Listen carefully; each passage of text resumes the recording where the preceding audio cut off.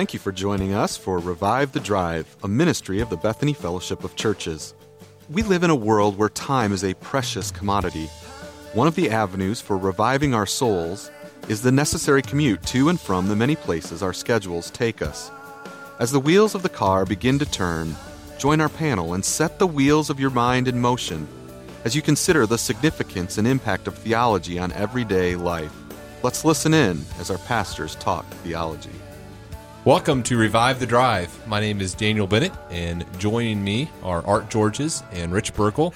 We are all pastors at churches in the Peoria area, at Bethany Fellowship Churches, and we are in a series of sessions on Revive the Drive dealing with marriage and family.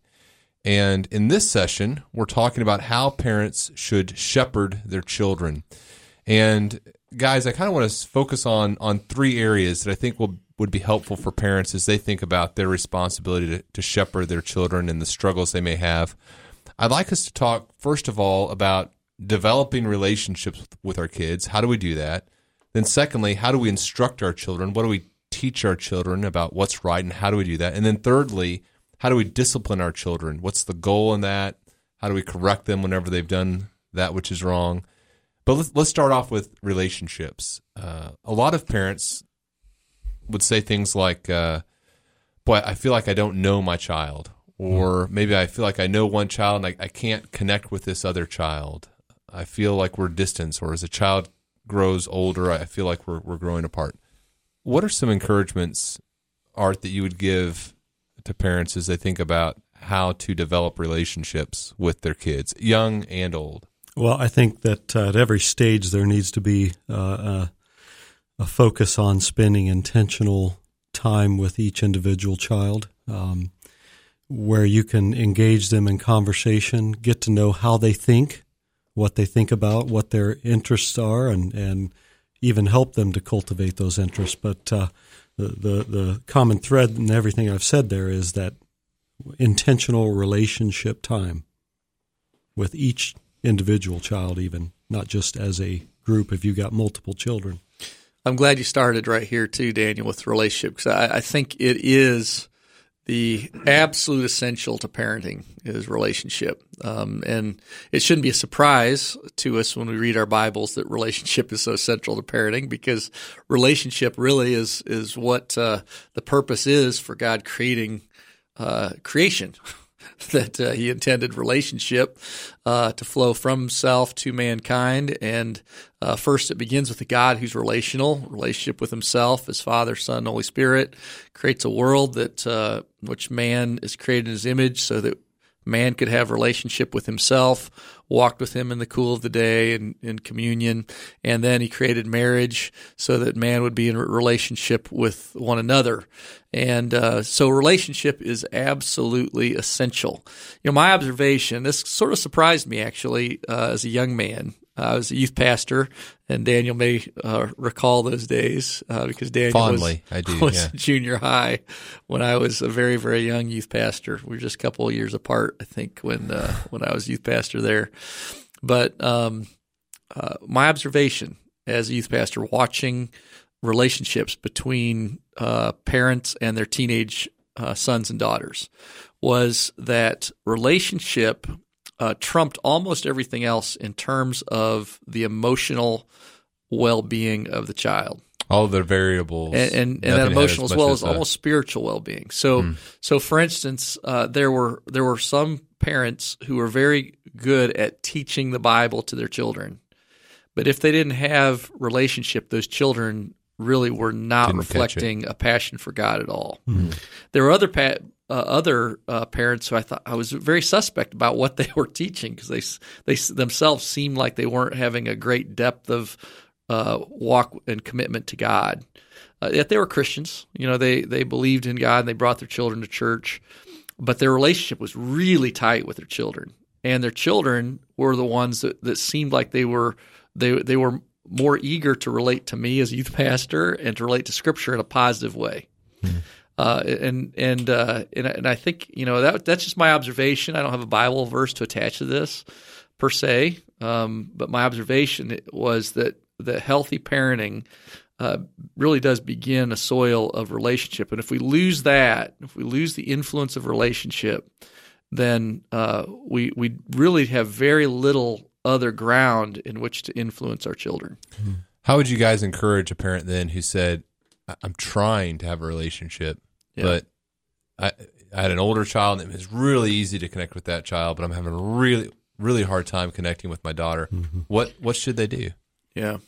Well, I think I would encourage them to take an honest look at the structure of their family time, when they spend time together, how they spend time together, and how they communicate. And Rich, I think it's true that we don't necessarily have a verse that goes with this per se, but we, in a sense, we do, back to Deuteronomy, right, where you're really teaching in the rising up and the setting down and the going out and the coming in. And so it gives you this picture of communicating about the things of their life, the day, the things of their day, and then helping them to understand those in a biblical way. I recall just not too long ago hearing John Piper, a pastor up in Minneapolis, who's written many helpful things, talk about his relationship with his boys over the years. And he said, if I could change anything about my relationship, he said, I would have drawn them out more than I simply talked to them. And that was helpful for me to think, okay, how am I listening to my kids, hearing their heart, and then helping them to filter that through God's words and ways? That's a great word of encouragement. First of all, I would say to that parent who's having trouble connecting with one child when they don't necessarily have trouble connecting with other children, that you're not alone. It's not a highly unusual thing. You shouldn't feel an overwhelming sense of guilt about that. A lot of parents are just weighed down by the guilt of the fact of that.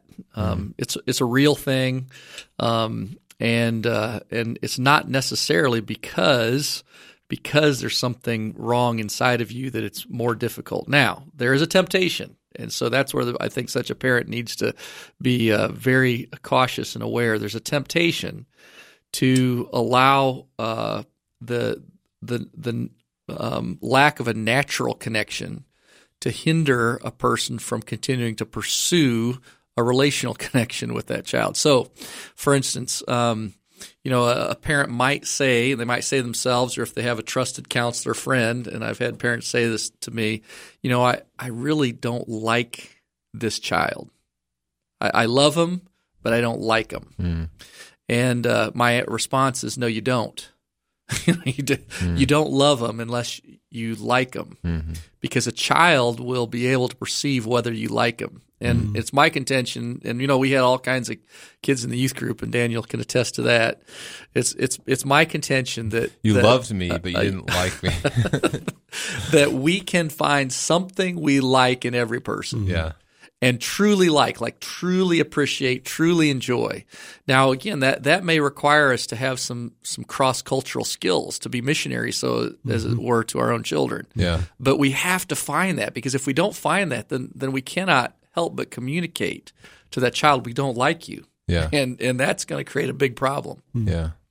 It's easy to, I think, as you guys have both touched on, to develop relationships with children who share your interests as well. You understand how they tick sometimes. And I think this may overlap with what we're going to talk about later, but whenever Whitney and I are both oldest children, and so our oldest child struggles with the same scenarios that sometimes oldest children struggle with, in terms of, not always communicating kindly, kind of being driven by timeline instead of caring for people. And our second child struggles with different scenarios, and our tendency was to find his scenarios more concerning than our daughter's scenarios, because we were more familiar with her struggles. And so I think that's a challenge of a parent too, to I like the expression cross-cultural ministry too. That's good, Rich.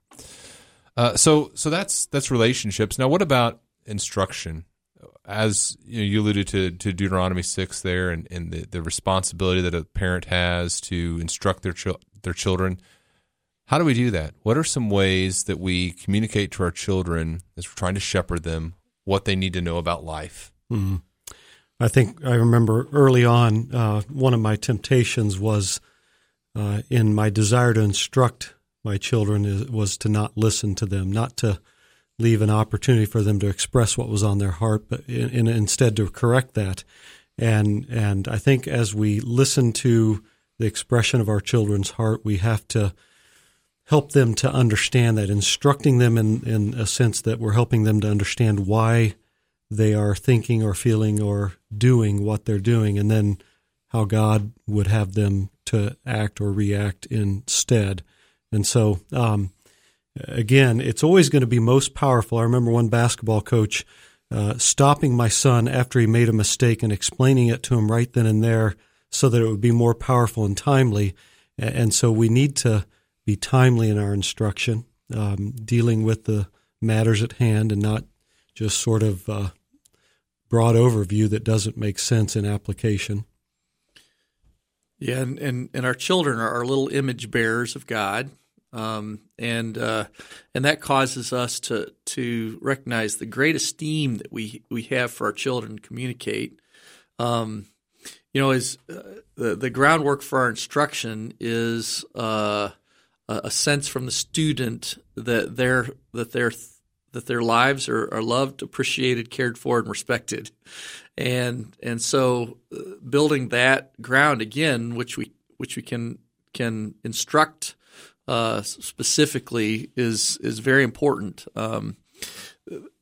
We won't know the questions that our children are asking if they don't sense that we have respect for them, because they won't ask us those questions, and so much of a parent's instruction not only comes from our plan. I think we should have a plan of these are the topics I'd like to cover with my child, but the most significant aspects of our instruction that I found are when they've asked me questions, when my sons have asked me questions, and so I guess I would give a word of encouragement that we need to maintain that connection where our children believe that we want to hear what they have to say and we respect them as people. And that there's a time in their life where I think parents, at least myself, got tempted not to let that connection stay so strong. So, for instance, when they're real little, they say a lot of cute things. You see that image of God in them, and that da mama, and you make much of every word that they say. And then even on into kindergarten, they say a lot of cute things. Well, then comes a time when they're kind of a kid and they don't say cute. It's not so cute anymore. But they're also not adults, so they're not intellectually, intriguing to us yet. And so it's at that point. I don't know the ages we define that, but many parents, I believe, have found that they've gotten disconnected from the child during that age, and then when they turn 16 or 17, they want to plug back in because now they're thinking adults' thoughts, and they're asking, well, why don't you talk to me? Well, if we disconnect from them at age 11, then it's no wonder that they're not going to want to connect to us back at 17 again. Paul tells Timothy in 2 Timothy 3:16 that all Scripture is breathed out by God and is profitable for teaching, for reproof, for correction, and for training in righteousness, that the man of God may be complete, equipped for every good work. And so as we talk about instruction, obviously the Scripture forms the cornerstone of what we're teaching our children. The Scripture dictates how we teach, what we teach, about what to do, what not to do, how to think, what not to think. Our family has found it very helpful to have daily devotional times together where we just sit down. I think each family has to be flexible and find out what works for them.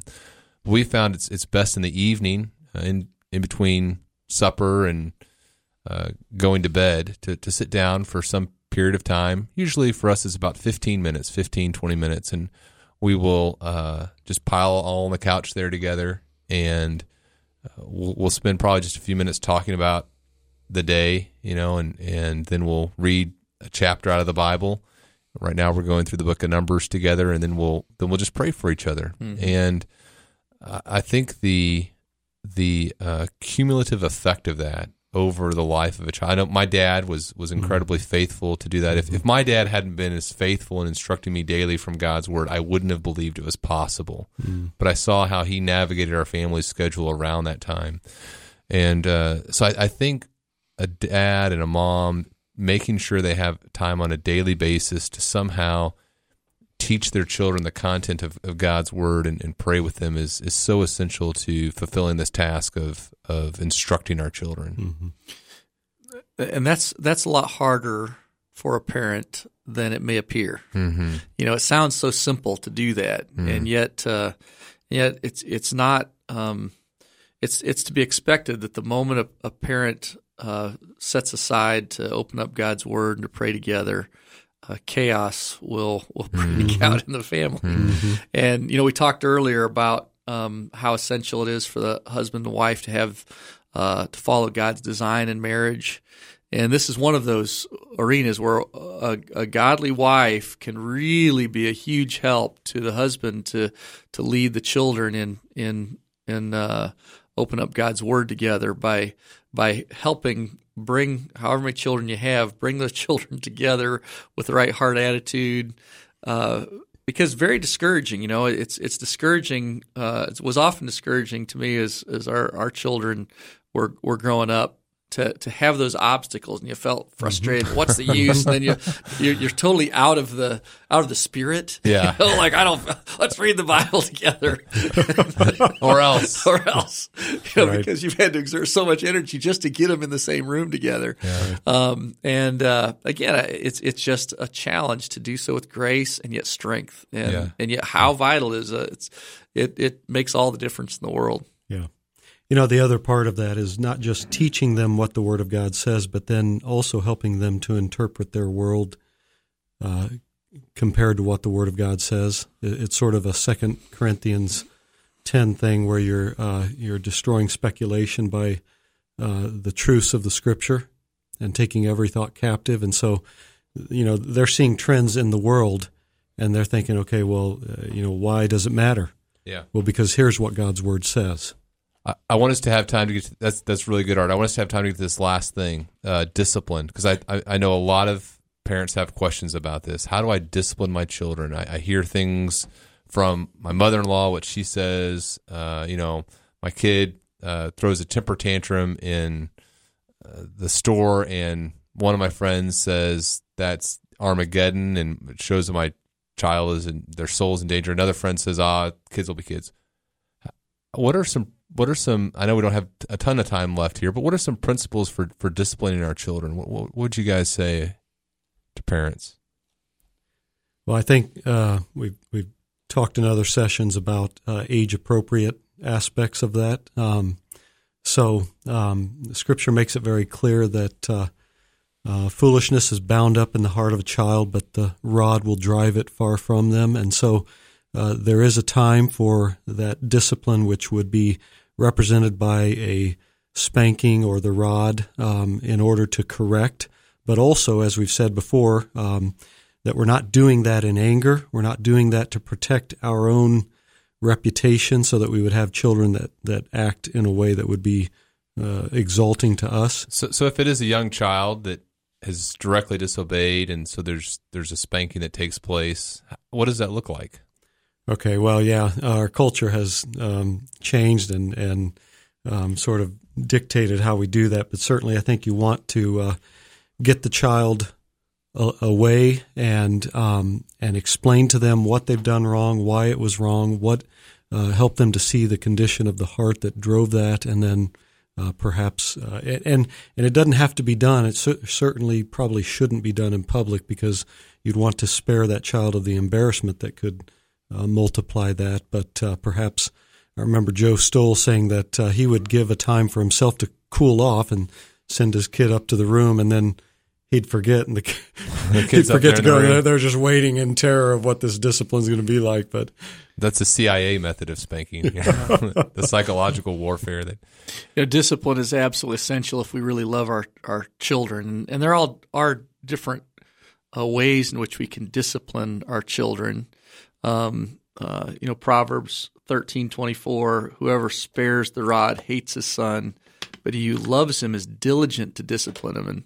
And uses the word the rod as a symbol for, I think, a number of forms of discipline, right, of which the rod is one of those, I think. I'm concerned that today there are many Christian parents who believe the rod to be unbiblical. I don't think it's the only piece, and it's even the dominant piece, especially as children grow older and more mature. But it's one of the means that God uses. But the big issue in those verses is that we have to be diligent to discipline our children. That there has to be taught the goodness of God's commands and the painful consequences that come from disobedience. Because if they don't learn that lesson in our home, then folly will continue to be bound up, and they'll think that there are no consequences in life to behave in a foolish way, and then they'll suffer consequences that will be much more grave and painful. And our whole goal of discipline, again, is not to release any of our exasperation or frustration.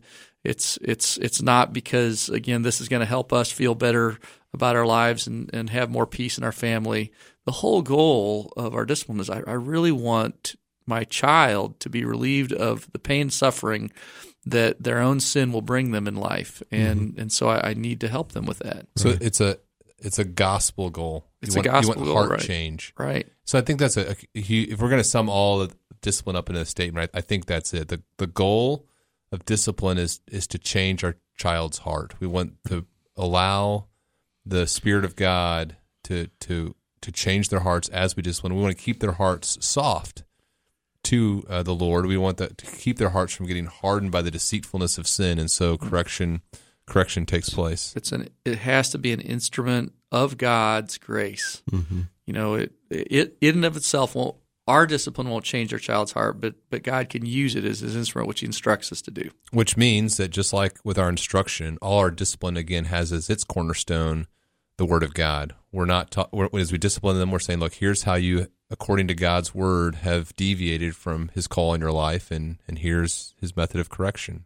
So a lot of stuff here as we think about shepherding our children. And again, to parents, we haven't covered hardly anything at all, and we've gone a little bit long. So if you need help in shepherding your children, we'd love to talk to you. You can visit any of our church websites, Bethany Central, livinghopecentral.org, bethanycommunitychurch.org, and get our contact information. We'd love to set up a time with some counselors or disciplers who could talk to you or just kind of listen about some of the things you're struggling with in your parenting. Hope this is encouraging to you. Thanks for joining us here on Revive the Drive.